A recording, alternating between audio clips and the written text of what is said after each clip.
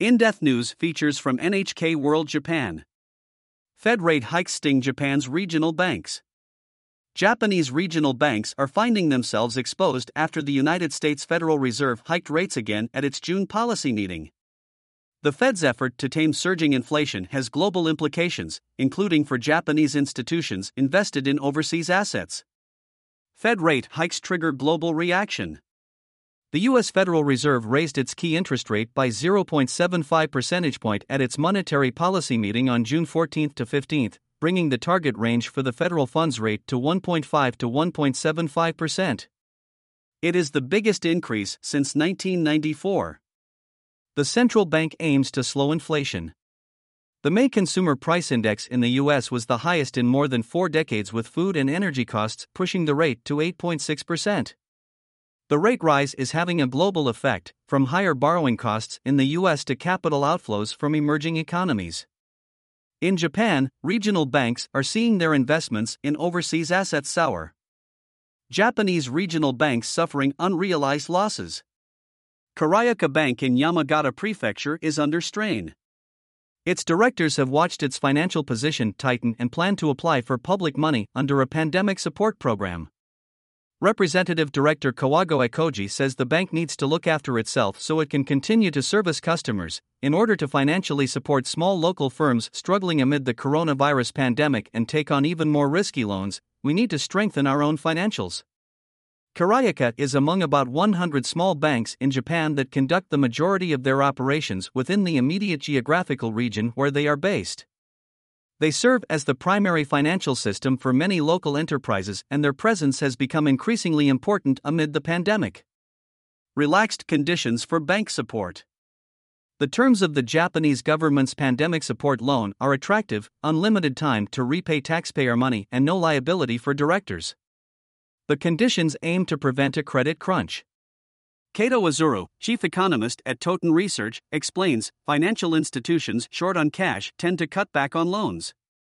When lending money, banks think about the possibility of the borrower going bankrupt and defaulting on the loan. Lenders can be more lenient in their decision-making when they have a lot of capital. If Karayaka Bank makes a successful application, it will become the first regional bank to take advantage of the new conditions. Fed hikes leading to tumble in foreign bond prices. One reason Karayaka Bank needs help recapitalizing may be its investments in foreign bonds, which fell in value after the U.S. Federal Reserve began raising its key interest rate. Most bonds are issued with a fixed interest rate, paid when the bonds reach maturity. Bonds are, in simple terms, loans. The issuer is the borrower, while investors take on the role of the lender.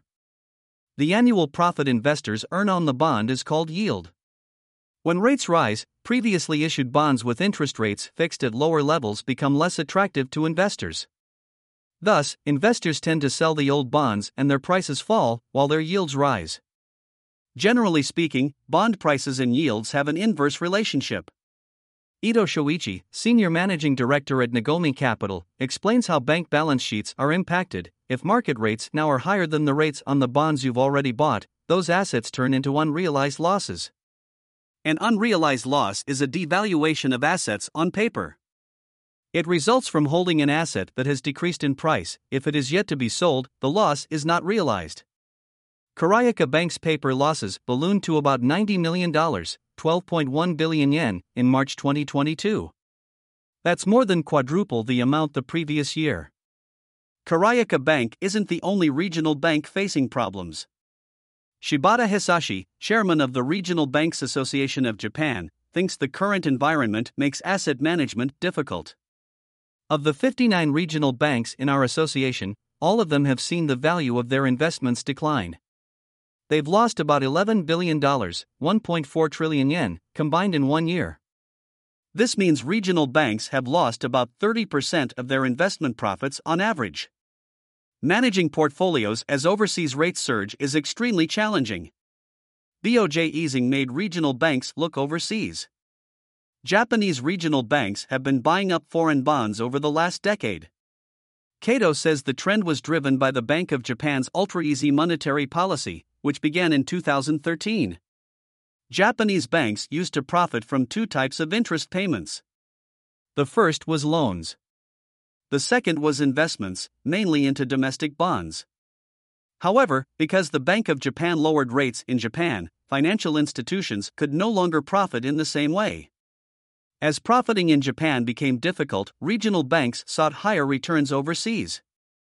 Ito explains, countries outside of Japan, such as the United States, had higher interest rates, so regional banks increased their investment in foreign bonds as the BOJ kept rates in Japan low. Investment portfolios of regional banks changed. A decade ago, 80% of the assets they managed were bonds in yen, but that figure has fallen to 60%. Foreign bonds and trusts used to account for only 10%, but have jumped to over 30% in recent years. Implications of unrealized losses. Experts predict several possible repercussions for regional banks with unrealized losses. Actual losses. The types of overseas bonds held may determine whether the losses are realized. If regional banks are invested in bonds that are relatively safe, like those issued by stable governments, they will make their money back if they just hold on until their bonds reach maturity, explains Ito. But if they own high-risk bonds, the issuer might default before the bonds reach maturity. Investment portfolios differ between banks.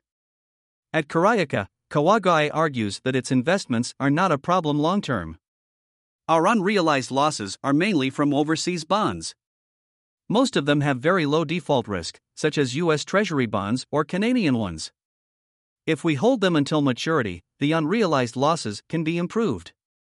Kato supports the argument, pointing out that if the assets are not sold, the paper losses will not be realized, so holding the bonds until maturity is one way to cope. Limited means to profit. Unrealized losses do impact banks' bottom lines as they affect overall strategy. Kato says they limit the scope of asset management. Higher interest means that if you buy new bonds, you will earn more on them, so in essence, portfolio managers should want to ramp up purchases of foreign bonds. But if they're forced to hold the previously issued bonds until maturity, they will not have much leeway to make new investments. Karayaka Bank is aware of the tight spot it's in.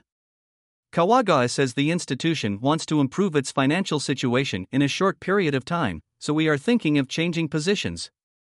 Less incentive to lend. Small business in Japan could find itself at a disadvantage if regional banks are less open to offering loans. Regional banks incurring losses from U.S. bonds will have difficulty lending to local firms, warns Kato. When contemplating loans, financial institutions have to consider if borrower might go bankrupt and default. Banks will find it easier to take risks when they themselves are financially stable. Bank lending is set to become a bigger issue in the near future, according to Ito. He says pandemic support financing taken out by many local companies known as zero-to-zero loans will be key. This lending allowed firms struggling amid the pandemic to borrow money with zero interest and zero collateral, hence its nickname. Many borrowers will soon be required to start paying back their loans, but with Japan still not back to pre-pandemic levels in many parts of society, some may not be able to do so, notes Ito. This will mean more credit costs for their lenders. Regional banks with profits from their investments might be able to cover the added costs and still grant new loans, but those with little profits will not be able to do so. Too much protection will hinder growth. A credit crunch might be avoided if strained regional banks all shored up their financials through the available public funds. But too much protection on both sides could be a problem in the long run. The number of companies going bankrupt now is very small, rivaling the figure for when the Japanese economy was booming in the early 90s, says Kato. Less bankruptcy is a good thing if it's due to a strong economy, but when it's just due to clever financing, it leads to bad metabolism in the economy. When Japan readies a safety net, it tends to keep it in place. If weak companies keep operating, that hinders overall growth. The Japanese government is protecting regional banks, and they, in turn, are propping up local companies. But if they keep that up for too long, it could do more harm than good. Future of Japan's regional banks. While government loans will guarantee the short-term future for regional banks, their longevity depends on how they manage three key risk areas: currency fluctuations, the domestic bond market, and their own business models. Weaker yen may add to losses. When Japanese financial institutions invest overseas, their profits and losses are swayed by the strength of the yen. The yen has been weakening as the U.S. Federal Reserve tightens policy while